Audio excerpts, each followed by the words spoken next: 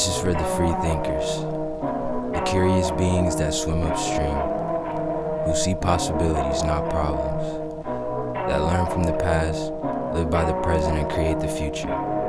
This is the I Love Ugly audio show. A lot of people asked for it, so now we've done it. In this episode, our digital director Will goes deep into a conversation with myself on the inner workings of how our clothing collections are put together, from the budgets and range planning all the way to the marketing. This gives you a deep insight into the depths we go to put each garment together, which you probably weren't aware of. From how we choose the fabrics, how we pick the trends, how we decide which garments to cut in the sampling stage, and how we bring the clothes to market. For all those in the industry or those that are interested in the behind the scenes of how a fashion brand works and runs, you'll find a lot of value and a lot of enjoyment from this episode. Enjoy. What's up, V? Yo, Will. How's it, bro? I'm good. So take me through it. How does it all start? How far ahead does the process start when we're doing these collections and putting out these I Love Ugly clothes? So we start 6 months ahead. So before the customer actually sees the product on the racks or on the website, we've started that process 6 months ago. In some cases, even longer. And then at any given time, there's multiple different collections that are at different stages of that 6 month cycle. So say, for example, we just finished June 2020 collection. So we wrapped that up a couple weeks ago. That was slightly earlier because Chinese New Year is a little bit earlier this year. Mm-hmm. So basically, we get the budget. First and foremost, it begins with a budget based off our projected sales and also how our sales have been tracking leading up to that collection as well. And that basically dictates and drives how much money we can spend on a collection. So say, for example, we call it an OTB, which is an open to buy. For those, depending how advanced or how big the business is, I'd highly recommend it. If you're doing over $1 million, couple $1 million of revenue in your fashion company or any type of inventory company, and open to buy is highly recommended. I'd probably just Google it, what it means, but it basically dictates how much money you should spend on inventory based on the forecasted sales and also the sales which you have been doing. So say for example, June 2020, it might tell us to spend 250 grand of stock. So we get that number, and then our merchandise manager then kind of breaks it down into different categories. So say spend $50,000, these are just random numbers, $50,000 on pants, $50,000 on watches, $50,000 on accessories, right. $50,000 on hoods. And then from there, we've got the budgets, we've got how much is to be allocated towards each category, and then it's over to the design team. And that's where, we have our meetings with yourself, digital. We've got our merch planner, and we got our ops planner, and even our retail guys as well. And we basically discuss. We've usually got notes on the previous month from the previous year.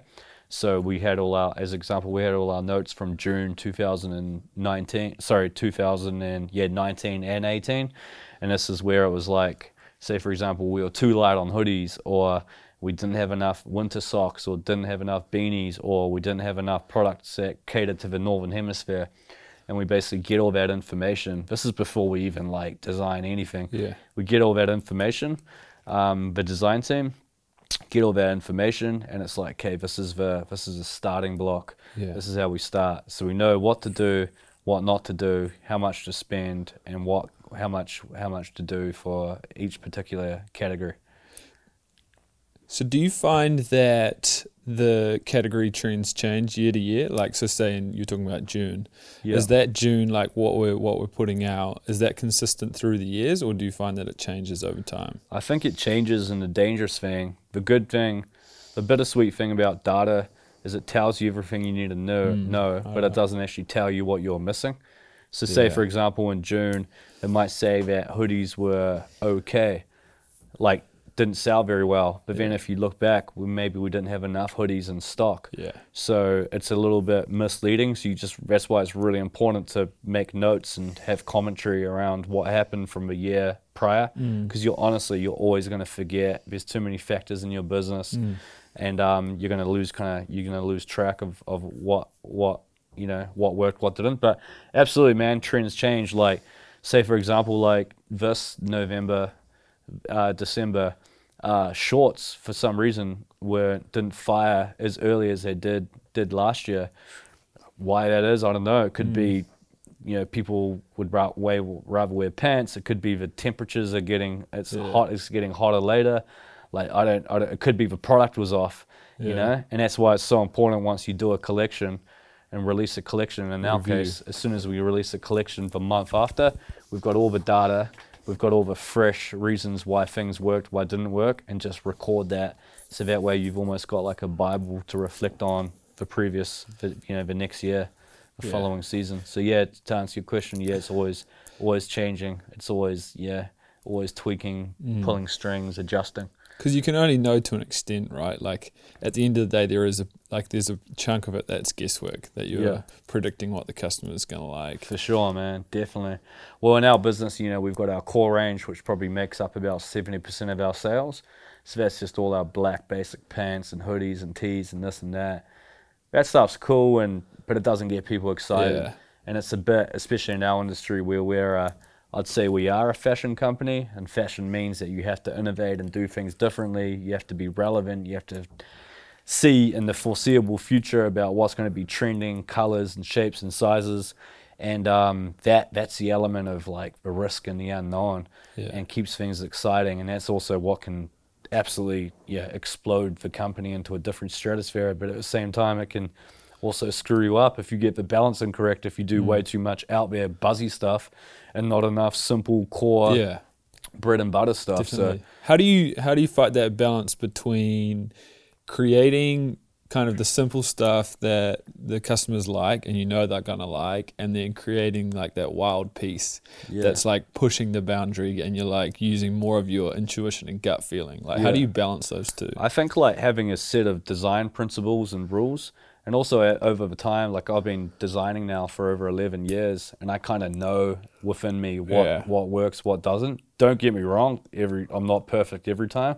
And that's why we have people like, we have an open, transparent policy within the company. And if I think it's personally awesome, dope, and everyone else thinks it's whack, the jury has spoken. I just got to go with it and swallow my pride and just can the idea and push harder and progress and try to do something. But it's a real balancing act. But I think so long as you've got that set of rules about, things like what our formula is. Say for example, for us, it's like we know that if we do something in the middle ground where we're trying to push the boundaries and do something real out there, whack, innovative, if we're not pushing the boundaries enough, it actually falls short. Like it's not crazy enough. So for us, if we're gonna go crazy, go crazy. Go fully crazy. Yeah, if you're gonna go clean, go clean. Yeah. The middle ground for us doesn't really work, and that's just something which I've learned over time. But man, who knows? Like soon that might even change again. You just got to be adaptive. You got to constantly have those tough conversations and constantly be looking at the data and asking the right questions. You're gonna get the right answers based off asking the right questions. If you ask yourself, "Oh, why doesn't this work?" That's a stupid question. Absolutely. You gotta ask yourself. You gotta ask even asking a customer. It's like I think that's a really important part you can't overlook, is having like a direct, clear, open communication with the customer about the garments as well. Yeah, definitely, man. Because their feedback is just so important. So valuable, man. And they know it pretty clearly. Yeah. Whereas for us, is like we have a tendency, to overcomplicate it. Yeah. And I think just straight down the pipeline, asking them why, they'll give you the answer, man. But sometimes at the same time, they don't know. Henry Ford says if he asked what they wanted, they would ask for a faster horse. Yeah. And there's a lot of truth to that as well. So, and that's where the magic of, company culture and being entrepreneurs and designers comes into play, because you create things in people's lives that they didn't even know they wanted or needed or existed. Yeah, Steve Jobs was massive about that. Steve Jobs was massive. But what Steve Jobs also did is he started with what the customer wanted and worked backwards. And I think that's such a smart way of looking at it, you know what I mean? Because the thing is like if you just create what you want, I know you and me have these conversations. Like I'll present a range or show you a range, and you'll be like, not into that. But I'm like, bro, are you not into it? Yeah. Or is that your personal taste, or do you think the customer's not into it? And that's like a real important distinction. And we always it's really hard balance. very hard balance, definitely, especially as a designer, But I've really learned to really kind of separate myself from it now. Yeah. And that's why it's so good. We can be ruthlessly honest, and no one's going to be offended, which is great. And we can apply that to all aspects of the business. Absolutely. Yeah. And so once the merchandise planner has everything sorted, they've got the budget, this is kind of the silhouettes that we need for this month and everything. Obviously, it flows into the design process from there. And so you've been designing for 11 years, you said. What's your method for that? Where do you draw your inspiration? Has it changed over time, or do you have a set design process of how you work? That's a good question, bro. Sometimes it just really flows out almost effortlessly, and sometimes it's hard. And but in terms of to answer it, so I basically get as much information as I can. So it's like, okay, these are my parameters. Because the thing is if I just go off and try to get inspired, I'm basically I'm just working aimlessly. There's like there may need to be like a new puffer jacket or jacket. I'm inspired by a puffer jacket or a jacket, but there may be no need for that in the particular collection. So I basically get all the information, and then I just go off on my rant. I do my research, and I just try to get inspired. And I do that. I go to the library on Tumblr. I'm researching, looking at other brands, go to other shops, just try to just kind of get the buzz going. But also, more often than not, what's really kind of got me inspired nowadays is actually getting all the team's inspiration, because that's certain things that I'm not looking at, so it's new to me. So it just sparks an idea in my mind, and honestly, it can take. What's that saying? It just takes like a spark to create a bushfire, and that's the same thing for creativity as well. One spark, one new fresh idea can spark a whole new collection. But there's no like set formula. Sometimes I try to force it. Sometimes I try to work it. Sometimes I come to work 6 o'clock in the morning, 5:30 in the morning to get into it, but I'm just not feeling it, man. I can't feel it. So what do you do? What do you do in those times when you're not feeling it? What I try to do is I just try to like work for creative, just wake up the creative muscle. So I'll probably do something else creative. Yeah. Whether it be like say write articles or just something to do with like interior design or something completely different. And then once I'm kind of woken up, I then start applying it into garments. But and at the same time, I just try to chip away at it as opposed to doing it all in one session, because it's exhausting. You can spend 8 hours in a day designing and only do one t-shirt or one jacket. But that one jacket can spark the flow and the vibe and the ideas for the full collection. So it's no real set piece. There is deadlines that you need to meet. Yeah. And I think deadlines are good because they put the pressure on you. And then also the fact that we're a small team, and I'm still doing, now I'm 100% designing again, which I haven't really done on years, on top of my other day-to-day roles of the company and stuff. That's a lot of pressure as well, but I just learn to get used to it and deal with it. And how would you say your design process has changed since a decade ago? Way more disciplined, because I don't have the luxury of time. Right. A decade ago, I could run my own timelines. Just if I didn't meet the 11th of December, doesn't matter. There's no backlog, But now we've got factories that are reliant on our orders every single month coming in, but they've also got their own schedules, and we've got our timelines, and production has to get things on sea freight rather than air freight. Because the thing is, if we air freight 5,000 pieces, that's a huge bill. And that's going to erode your margin. And then she's driven off, her KPIs are margin driven. Yeah. So it's just like, you know what I mean? It's like the repercussions of being late now, when you're playing at a professional level, can no longer be. And I think that's the difference between now and previously, is now we've got a whole business that's reliant on running to a strict timeline. Yeah. And if we don't, it's just a domino effect, Ranges are late. Yourself, you've got your targets to meet for the online sales, and if it's running a week late, man, you've got a week of sales to catch up on. Yeah, and our business is all based off its products, man. Like, absolutely. People people shop with people are engaged with I Love Ugly because of the clothes we make, and people want newness all the time. They want innovation, but at the same time they want consistency and the same thing, and they want the same t-shirt always in stock. And so it's a real kind of balancing act. But and luxuries. So we put out a collection every month, and obviously that's a lot different to other fashion brands and companies. Does that add? Obviously, that adds a whole lot more pressure. Yeah. Instead of doing it quarterly, seasonally, doing it every month. What was the main reason behind chopping it up like that? And do you think you'd ever go back to more of a seasonal thing? I don't think we'd go back to a seasonal thing, like say 4 collections a year, because it would be easier though, right? Like it would be easier, absolutely. But at the same time, I think our whole business model and financial model and everything is built off monthly collections. And even say for October, our anniversary collection, we did, what was it? 10 releases, 10 releases in 20 days. So I release every 2 days, but some of these releases consisted of four pieces. That was insane. So it was insane. And the thing is like, people, we've almost trained now our customer to know that I Love Ugly releases sporadically. We've trained them well. Yeah, we've trained them well, and we focus on. But I think going back to the other way, we've tried to go back to that in the past, like, which is more of a traditional distribution model where you do 4 collections a year, you're super in advance, say 12 months in advance, and then they buy it all, it's all consolidated, this and that.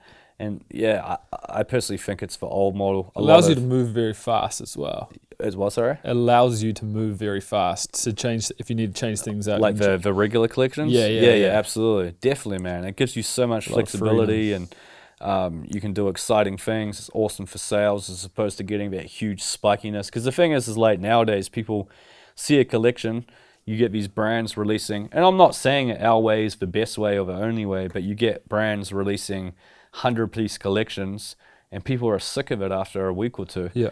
But then that's them for the next 4 months. That's all they got to do.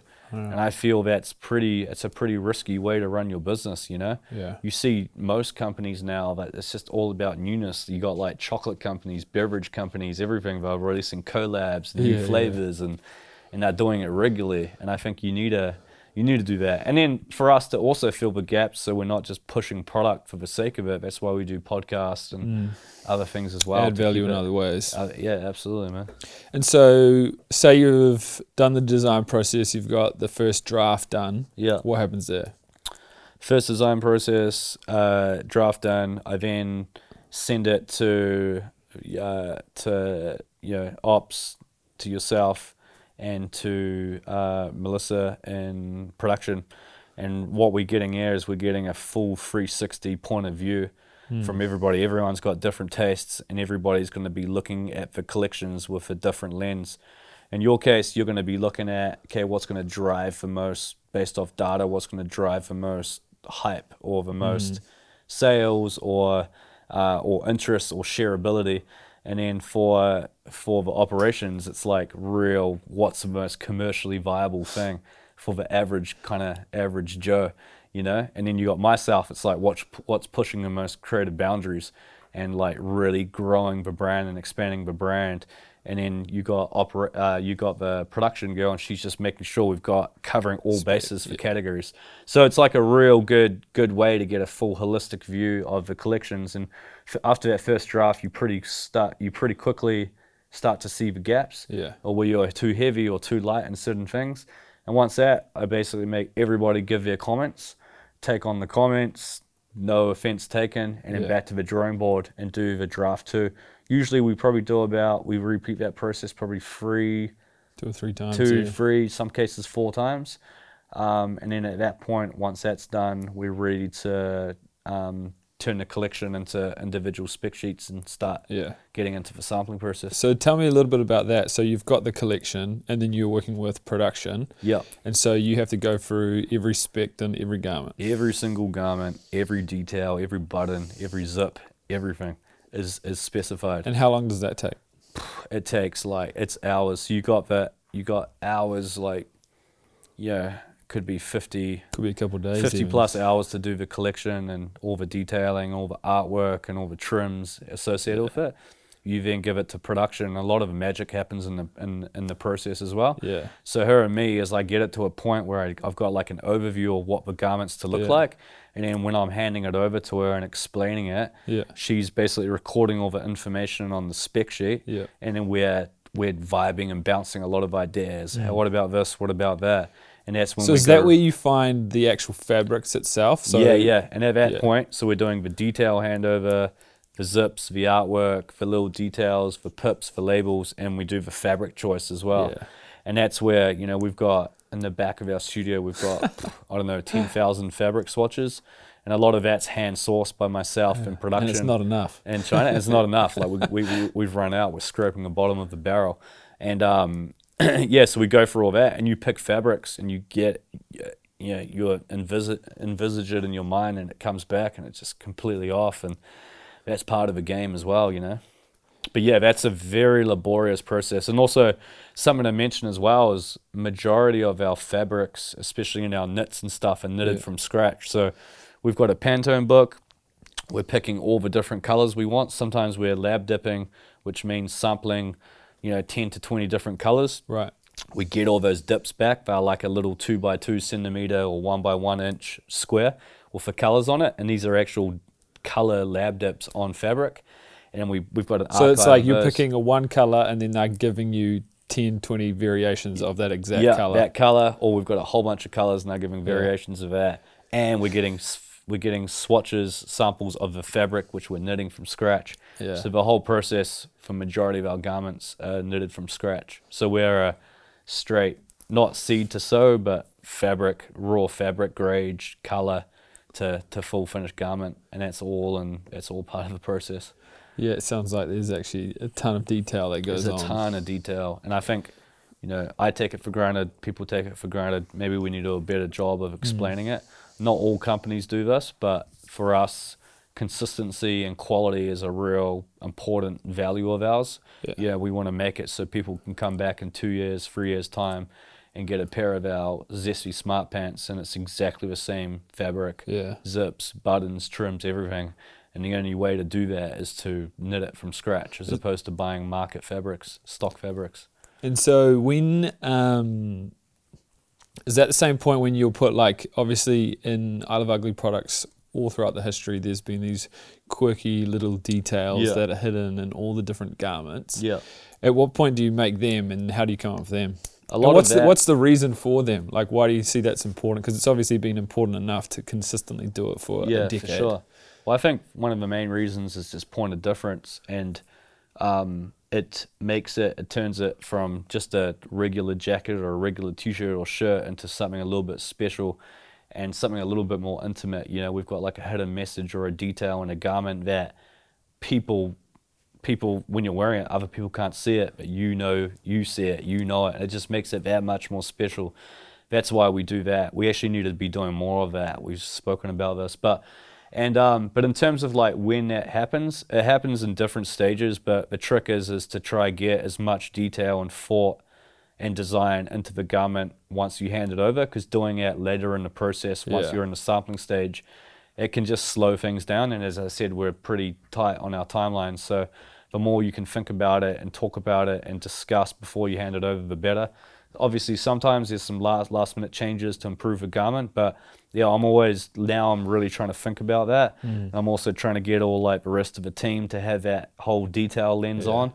It's almost like the next step of a process. Once we design our collections and it's all together, it's almost like we want to put it on a rack and be like, hey, where's the details? Where's the specialness? Where's the X factor in these garments? What makes this black jacket different from the black jacket from that other so-and-so brand? So that's something real important to us, and something that people have really grown to love about the brand, just those quirks and details. We always have that quote, the details aren't the details of the design. Absolutely. And I think that still rings true to this day, and it's a real core design principle of I Love Ugly. Cool. You've handed it over, you've given all the specs, all the details of the garments to production. And then what's her role with all of that information from there? It's basically conversing with factories. So basically, so they have to just create the document, official document. So for it's every like piece. a very detailed spec sheet with every inch and stitch detail and all the information in order to get the garment, the first sample, as accurate as possible. Right. We're at that point now where we've developed really good long-term relationships with our factories, so they kind of know our level of taste and also what we would accept and not accept.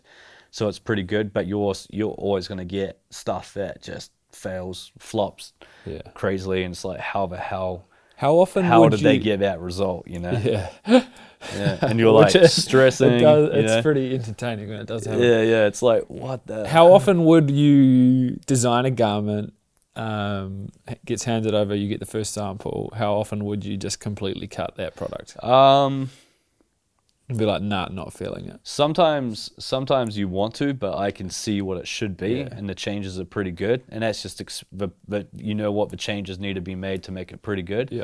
But from time to time, if you're in the second or third and it's still a dog, you got to call it. You got to make that shot. You got to make that call, because otherwise it's like, man, if you don't make that call now, it's going to cost you sampling fees, and it's going to cost you triple. You know, it's going to what you'd retail for 130, you have to pay $250 because of a sampling, but it's far cheaper than producing something subpar. Absolutely. And you've ordered 200 of them and they can't sell. So it's real good at making those decisions and making those cuts. But we'll always get, especially now where we're really trying to push boundaries, we're always going to get garments that are just completely off, completely shit. And you get stuff that's just like completely blows you away, way better than you expected as well. And that's all part of the game, eh? Like you can see it can look super dope on a Illustrator file, Adobe Illustrator, and then when you kind of get in real life, it's completely different. Mm-hmm. And that's just part of the game, eh? But also factories play such a vital part. You know, their capabilities, their quality, their standards, their understanding of what your standards are. It's absolutely pivotal. And so just on the factories, obviously you've got really good relationships with the factories we have now. Yeah. How long did it take to find the factories that you could create that long term? Yes. Did you go through like a bunch of trash ones? Yeah, man. Trash, lost heaps of money, heaps of trash products that we just literally had to dump. Like not dump, but as in like sell for $5, you know, just to get rid of it, or just suck it up and just store it, eat it, you know. But yeah, factories are like any relationship; they take time. It's a lot of investment of your time, a lot of investment of money.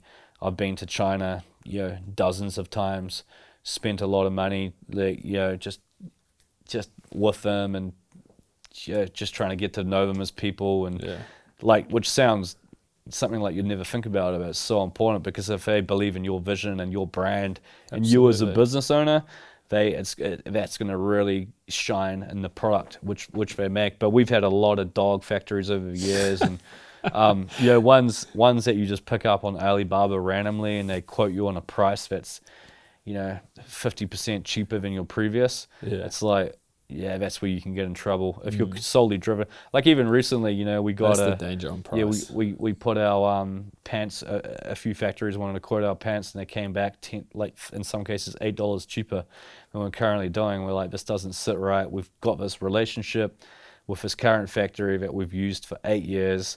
Their quality is phenomenal. Why do we want to change that? You could save $8 and probably... And it's pretty common that a factory would say, we can give you this way better rate just to get you in the door. So, and that's, and that just comes with it as well, knowing that different strategies. So it has to be a pretty compelling reason now, besides just price to switch. So the factories, they've got all the spec sheets for all the garments you've got for a specific collection. How long till you get the first sample? Generally it takes about 4 to 6 weeks, depending on the complications. If we're doing like custom artwork and embroidery and digital printing and stuff, usually we'll get a strike off, which is like not in a final garment. It's just like a piece of fabric with a print on it. And then while they're doing that, they're sampling the silhouette. And once we approve the strike off and the silhouette, which is usually in different fabrics, not in your finished fabric, they just amalgamate it together. And that's usually the second sample, called a PP, pre-production sample 2. And then, but yeah, so the first sample usually takes about 4 to 6 weeks. Generally after that, it can take up to 1 to 2 weeks for improvements after that, or the adjustments. And then the process after that's pretty seamless. And then we get so that happens a couple of times. Some cases, like especially for our core products or things that we've been doing for years, and we just change the color, or just sometimes it'll just be a straight pre-production. We'll just get the fabric, which we approve, and that's it. They go for it. Yeah. We get a ton with the amount of, because you've got collections every month and the amount of products that are in a collection, we get a ton of samples coming through. Yeah. What's that process like when you're opening it up? It's as you know, it could be scary, it could be amazing. Yeah, nah, it's my favorite part of the job. It is. It's like Christmas almost. Yeah, every day. It is. I saw a package when I left to do this. Yeah. And I was like, I went open after. I wanted to rip into it, see what it is. It's my favorite part of the job, to be honest. Seeing it come to life. Yeah, definitely. I think now, because we've got our process and our factories dialed down, we all play our factories to their strengths. So I know that if I'm going to do denim, or if I'm going to do a jacket with a particular factory, that it's going to come back and it's going to look pretty damn good. Yeah. And especially when we've pushed boundaries and done something innovative, it's like a pretty awesome feeling. Yeah, it's but cool we know experience. straight away, right, when something's looking super dope, we're all hyped. It's a good feeling. Yeah. And we just can't wait to bring it forward. But we have to wait 6 months usually. Yeah. And so at what point are you starting to do, so we use pretty much the pre-shipping samples, we would use them for photo shoots. Photography. Yep. And so at what point, so say all the product arrives. Yeah. What's the process from there? So we basically, with the pre-production samples, which is the sample they use before it goes into bulk production. Yeah. Yeah, that's what we use to do all the photo shoots, so the e-com, the website photos, and we do that. And usually they're 100%, some cases are not, but sometimes we have to peg it or Photoshop it or whatever afterwards in the post-production. But more often than not, it's pretty good. And then, so we do all our website imagery, we do all our campaign imagery. By the time we do that, the goods are on a boat and they arrive into the warehouse. So you'll do all the e-com images in a studio, clean background. Yeah, and we've used the same photographer now for 5-6 years. And then we will get it all clear cut, all the images clear cut. Yeah. The digital team will prep all the images for the website.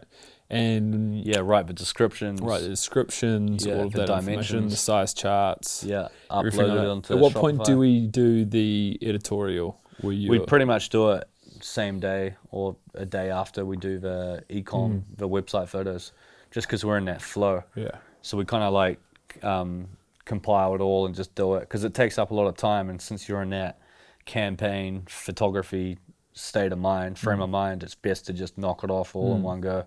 And it's really easy to just photograph a lot of the collection in a studio where it looks really clean and easy, but then obviously if you keep doing that, everything starts to look very similar. And so that editorial, the role that editorial shoot plays is very important. Yes. And how do you go about that, choosing a theme for that, the environment, the models? Yeah, it's a good point. I think it all kind of comes to planning. Obviously, if you do like an outdoor themed editorial every month, that can be the same problem as just doing it in the studio every month. So what we do is we kind of alternate it. So we try to do about four bigger, larger campaigns every year. And in our campaigns, what we're trying to do is convey the lifestyle about who the I Love Ugly person is and what they believe in and this and that. Say, for example, the previous one we did last month, we just did that at my house.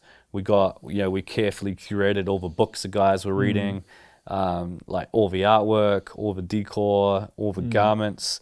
And we actually got 2 different models to represent different types of demographics who shop with us. So we got the older guy, but essentially what we're trying to do is like the clothing itself is we try to make people feel really good. In the campaigns, we try to make it super aspirational. So when people wear our clothes and engage with our brand, they feel inspired. They feel like they've hit a level of achievement. So we try to do those types of campaigns 4 times a year. Yeah. And then we also do campaigns that are just a little bit more conceptual, arty, not too overthought. The main primary focus is the clothing. Let's say, for example, we shot January last week, January collection. Yeah. We didn't do a campaign. We just did like an editorial in the studio. We changed the background. We made it kind of fresh, kind of icy, cool gray kind of colors, and there's no real crazy theme behind it. Didn't overthink it. We just did something kind of cool and things like that. So do you ever get a collection where you've photographed it and you're like, shit, I don't know if this is gonna fire? I haven't had obviously the amount of collections that you've put out. Yeah. Do you have a pretty good gut feeling of how well a collection's gonna go? Yeah, I think so. But at the same time, you never know exactly. Yeah. Sometimes the ones that you think sometimes fire, we get flop, a random product that just goes bananas, and sometimes you get a product that we all love and bet the house on, and it just flops.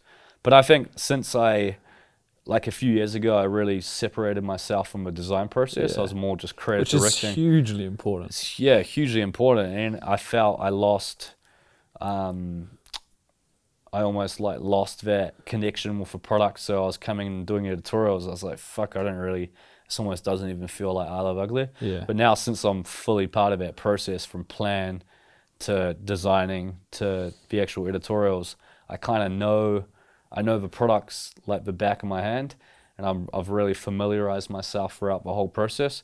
But yeah, sometimes you get stuff and you're like, oof. But to be honest, it's happened less now because of our whole auditing transparency process and the planning. Absolutely. Has helped mitigate a lot of, I believe, a lot of mistakes, and that's why we've grown as a result of it. How important are obviously the systems when you've got collections happening every month? You essentially each month you have a different collection in 6 different stages, right? Yeah.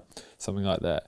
And so how important are building the systems around that, and how long did it take to actually build them and refine them and get them to a level where you're like, okay, we can do this collection every single month now with ease?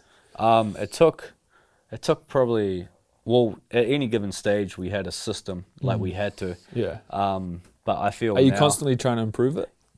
Constantly, man. Like, you know this better than anyone. We're constantly looking at ways of improving, not just in our product, but everything. But the system is, like, if you don't have a system, you're running around like a headless chicken. When you're running around like a headless chicken, you're basically compromising quality because your lack of organization means you can spend less time on doing something. And when you spend less time on doing something, it's not going to be as good as it could be. So I think like a system is the backbone to the business. And I think fashion is so complicated, multifaceted, just so many different elements. You need it like any business, right? You need to have a well-oiled machine and an amazing system.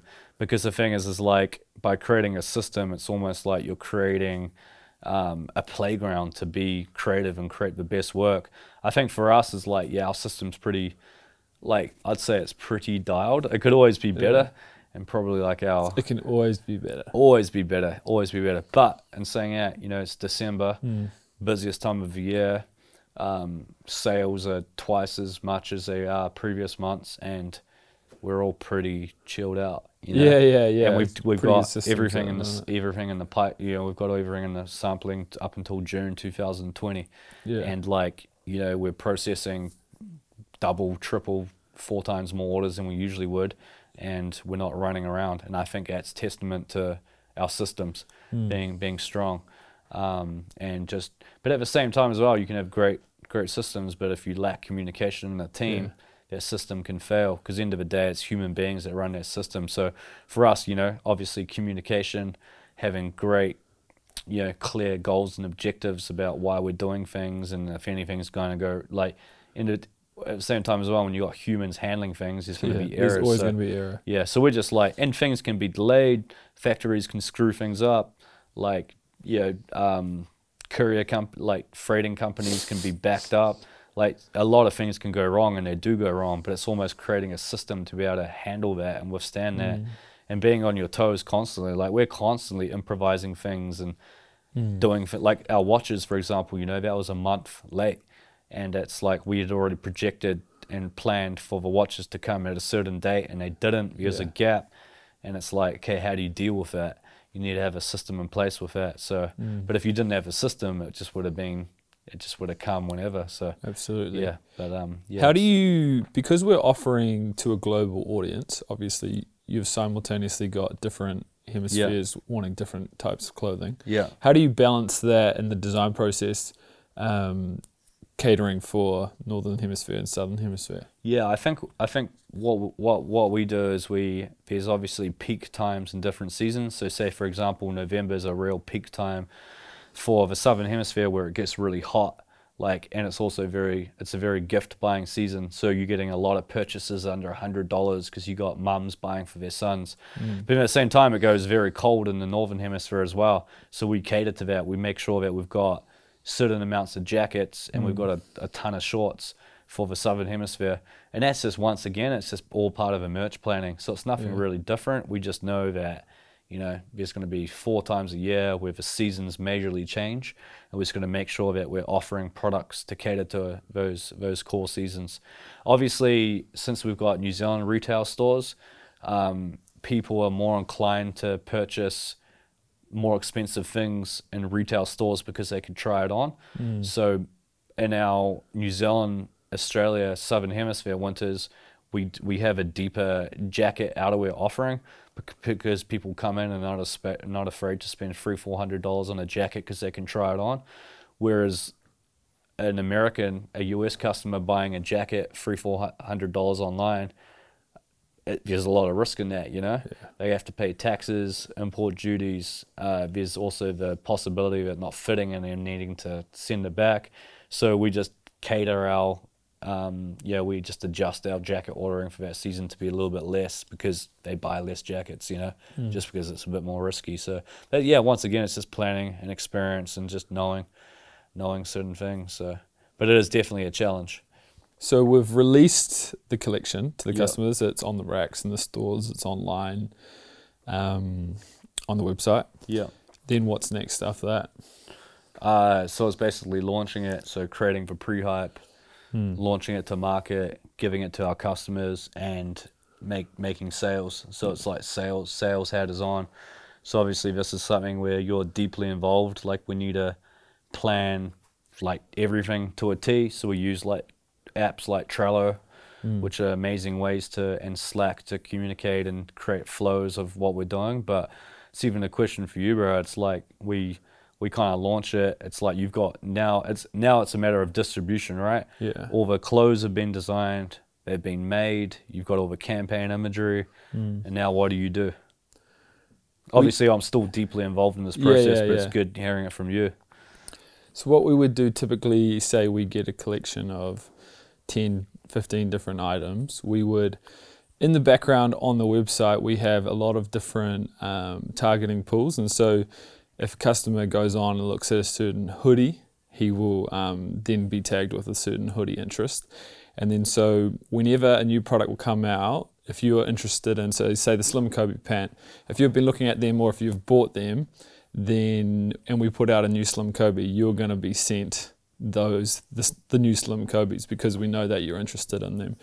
And then so there's a lot of different ad strategies that we have. So there's also pushing the collection as a whole. So you'll be just pushing all of the product and just letting everybody on our list know that, we've got a new collection rolling. And so we'll also be sending out mailers, which is really, really big and really important for us. That's kind of always been like a lifeblood of a e-commerce business, is your email list. And the reason why they're so important is because you control them. If you're on, say, a platform like Facebook or Instagram, then you're at the mercy of their platform. But with the email list, you've always got those emails and you can move them around whenever you want. And so that always generates a massive amount of our traffic and getting people to the site. And then on top of the ad strategy, you've got basic retargeting. If people are looking at the product, they're going to be sent new product or complementary product, or if they haven't checked out, different things like that. And then we'll do things like desktop notification. Like if you go to our website on a fresh browser, it'll say I Love Ugly wants to send you a notification. And so when we release a new collection, you're on your little desktop, you'll get a notification being like, Isle of Ugly's released their new collection. And Because how many people do we have on that now? So we did that about 6 months ago. I think it's around 10,000. Wow. We got about 10,000 different people. Yeah. And so there's constantly these new different ways of talking Engaging, to your customer. For sure. But they all have different levels of importance, Yeah. and you've got to treat them all Separate and different. separate and really, really different, because the way a customer interacts on a certain platform can be completely different to another. Yeah. And so say SMS, so text marketing is becoming pretty good at the moment, because, you know, if you're getting a text message, you know, the open You ain't rate gonna miss rate on that Yeah. is, you know, 199%. over 95%. Yeah. But then it's also way more personable, Yeah. because they're not used to getting text For sure. messages from businesses. It can be quite invasive as well. Absolutely. And so if you're sending too many text messages, people are going to get pissed off a lot sure. faster than in an inbox, because in the email inbox, people have been getting, you know, there's a dedicated spam folder for in sure. your inbox. And it's just socially accepted. Absolutely. And so people, you know, like people will have an email inbox that has 10,000 Yeah. unread emails, because that's just where they get sent all their junk. sure. And so email's really important, and SMS texting has become quite important. Yeah. Depending on the country that they're in, it can be a lot more expensive. So in the US, the rates are really, really well, Yeah. but in New Zealand, it's super duper expensive because we're located. Yeah. And so a bunch of different platforms like that, ad spend on different platforms, the mailer, desktop notification, SMS, getting into all of those things. That's probably our key. Those are our key different. So pretty much while we're doing this, developing our collections and bringing it to market, we're basically hustling on the side, Absolutely. getting just growing these different lists, right? Yeah. So that way, when we're ready to roll with a collection, that list the goal is for the list to have grown and new people to come through and be presented products. Absolutely. Yeah. Because pretty much no matter what way a customer interacts with you, you'll see this when you go on any good website. You can tell how good their marketing team is if you're seeing them pretty soon after that you just left their website. Yeah. And obviously with the targeting these days on advertising platforms, it's pretty somewhat invasive. Yeah. But just most of it's pretty legal. Yeah. So it's just really, really accurate. Yeah, for sure. And really, really strong. And so you can, as I said, you can know the strength of a marketing team in a business when you keep seeing them everywhere. And how much is it, because I know we're real big on that as well, is how much is too much? Because obviously right now we're in December, so we're heavily doing transactional marketing, but it's a heavily transactional part of the year. But how much, obviously you can't do, or for us anyway, we know we can't do that too much, but what's the balance? I know the answer to this, but it'll be interesting for you. What's the balance between giving value-based brand kind of content and then also actually just telling them, okay, new collection, new pants, new colors, blah, I think blah, blah. it comes down to how the brand was built, right? Like you can get some businesses out there that have purely been built off social advertising, you know, and that's just their bread and butter. They're a business that they don't have the time, the resources to build these massive campaigns, to build these videos, to build content. So to get their product out there, they just have to slam people with the product. But the problem with that is when the relationship is purely built off just product. If somebody can offer a similar product for a better price, there's no jump ship. There's no real loyalty there. Yeah. And so the importance of doing non-product content is, for us anyway, is absolutely massive, because you want to be engaging with your customer beyond just the product. Like that's one of our biggest questions that we ask in our digital marketing team, is how we constantly engaging with our customer without even talking about product, and and in that, how are we adding as much value to their life as absolute possible? And then the more we do that, and so that drives, you'll notice that in a lot of our marketing is we'll be pushing this content that has nothing to do with clothing. And the reason for that is because if we can continue to engage with these people, we're building relationship.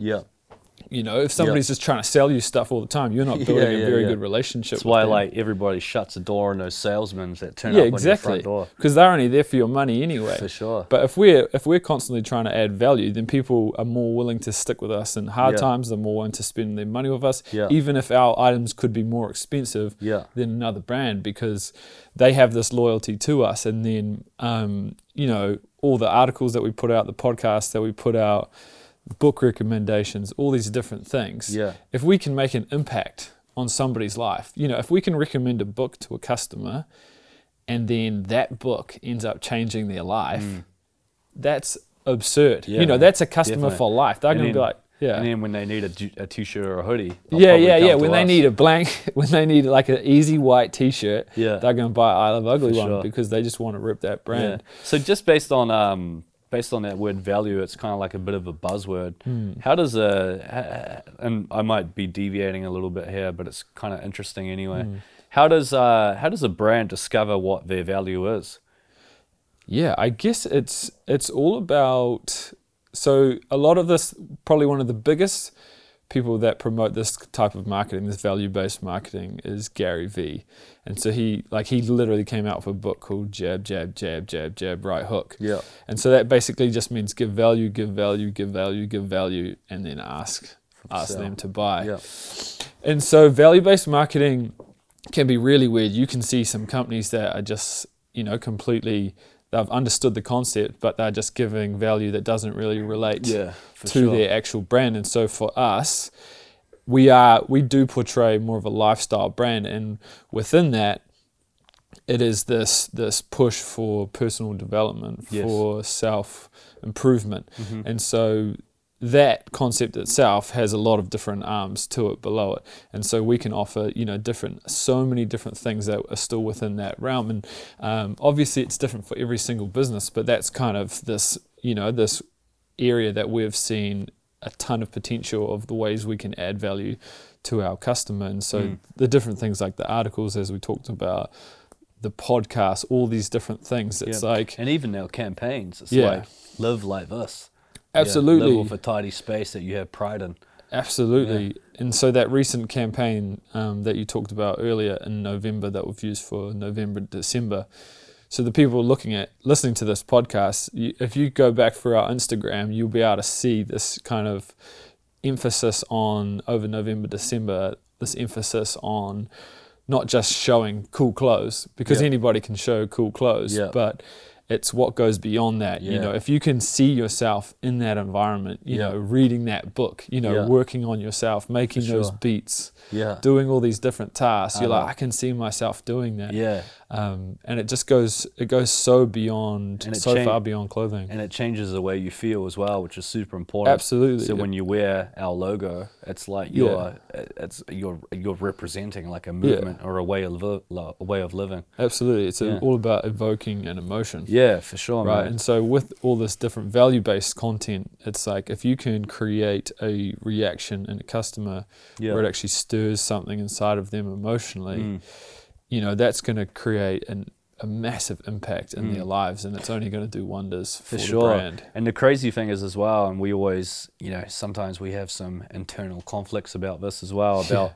the long tail versus the short tail, because a lot of what you're talking about, I'm 100% behind, and obviously that's why and me have it can be too much, though. Yeah, it can be too much, and also we've been stung with that as well. Yeah. But I think it's sometimes very difficult to quantify everything what you're saying, and actually for it to be justified that it's actually working and shifting the needle. How do you do that? How do you know if what you're doing is actually working? Because sometimes we can do these amazing campaigns, we can spend hundreds of hours and a lot of thousands of dollars on this podcast, but how do you actually know that it's actually going to be working, or eventually? Because at the end of the day, it's like we're a business, we need to be profitable, we need to make money.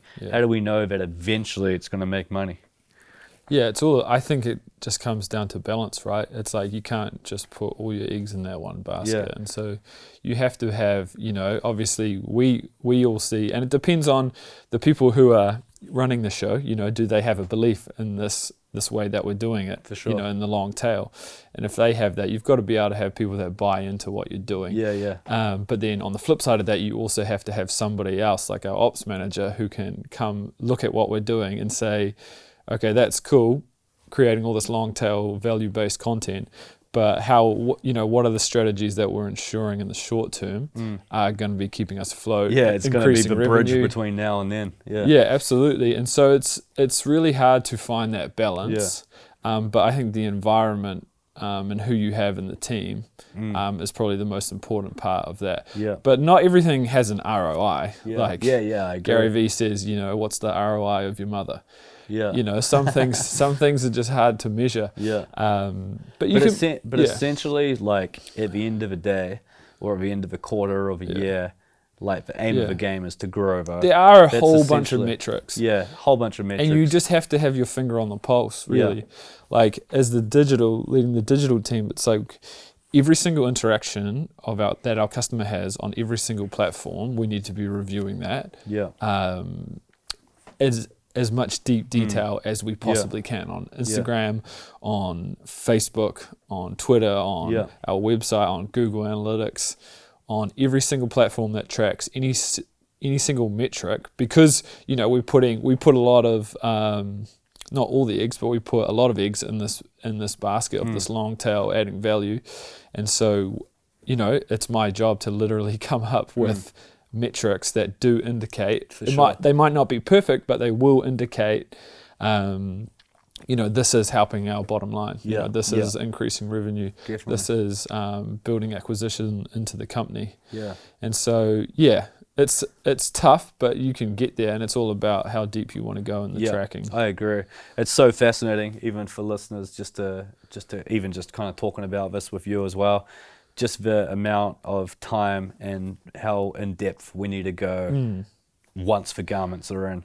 I think we're foolish to think that once you've got it, just put a photo on Instagram and there's so much to God to it. But it's actually not. A lot of the decisions we make, both in our marketing and our product, are dictated from data, the way people are engaging with it, what people are looking at, and what people are buying.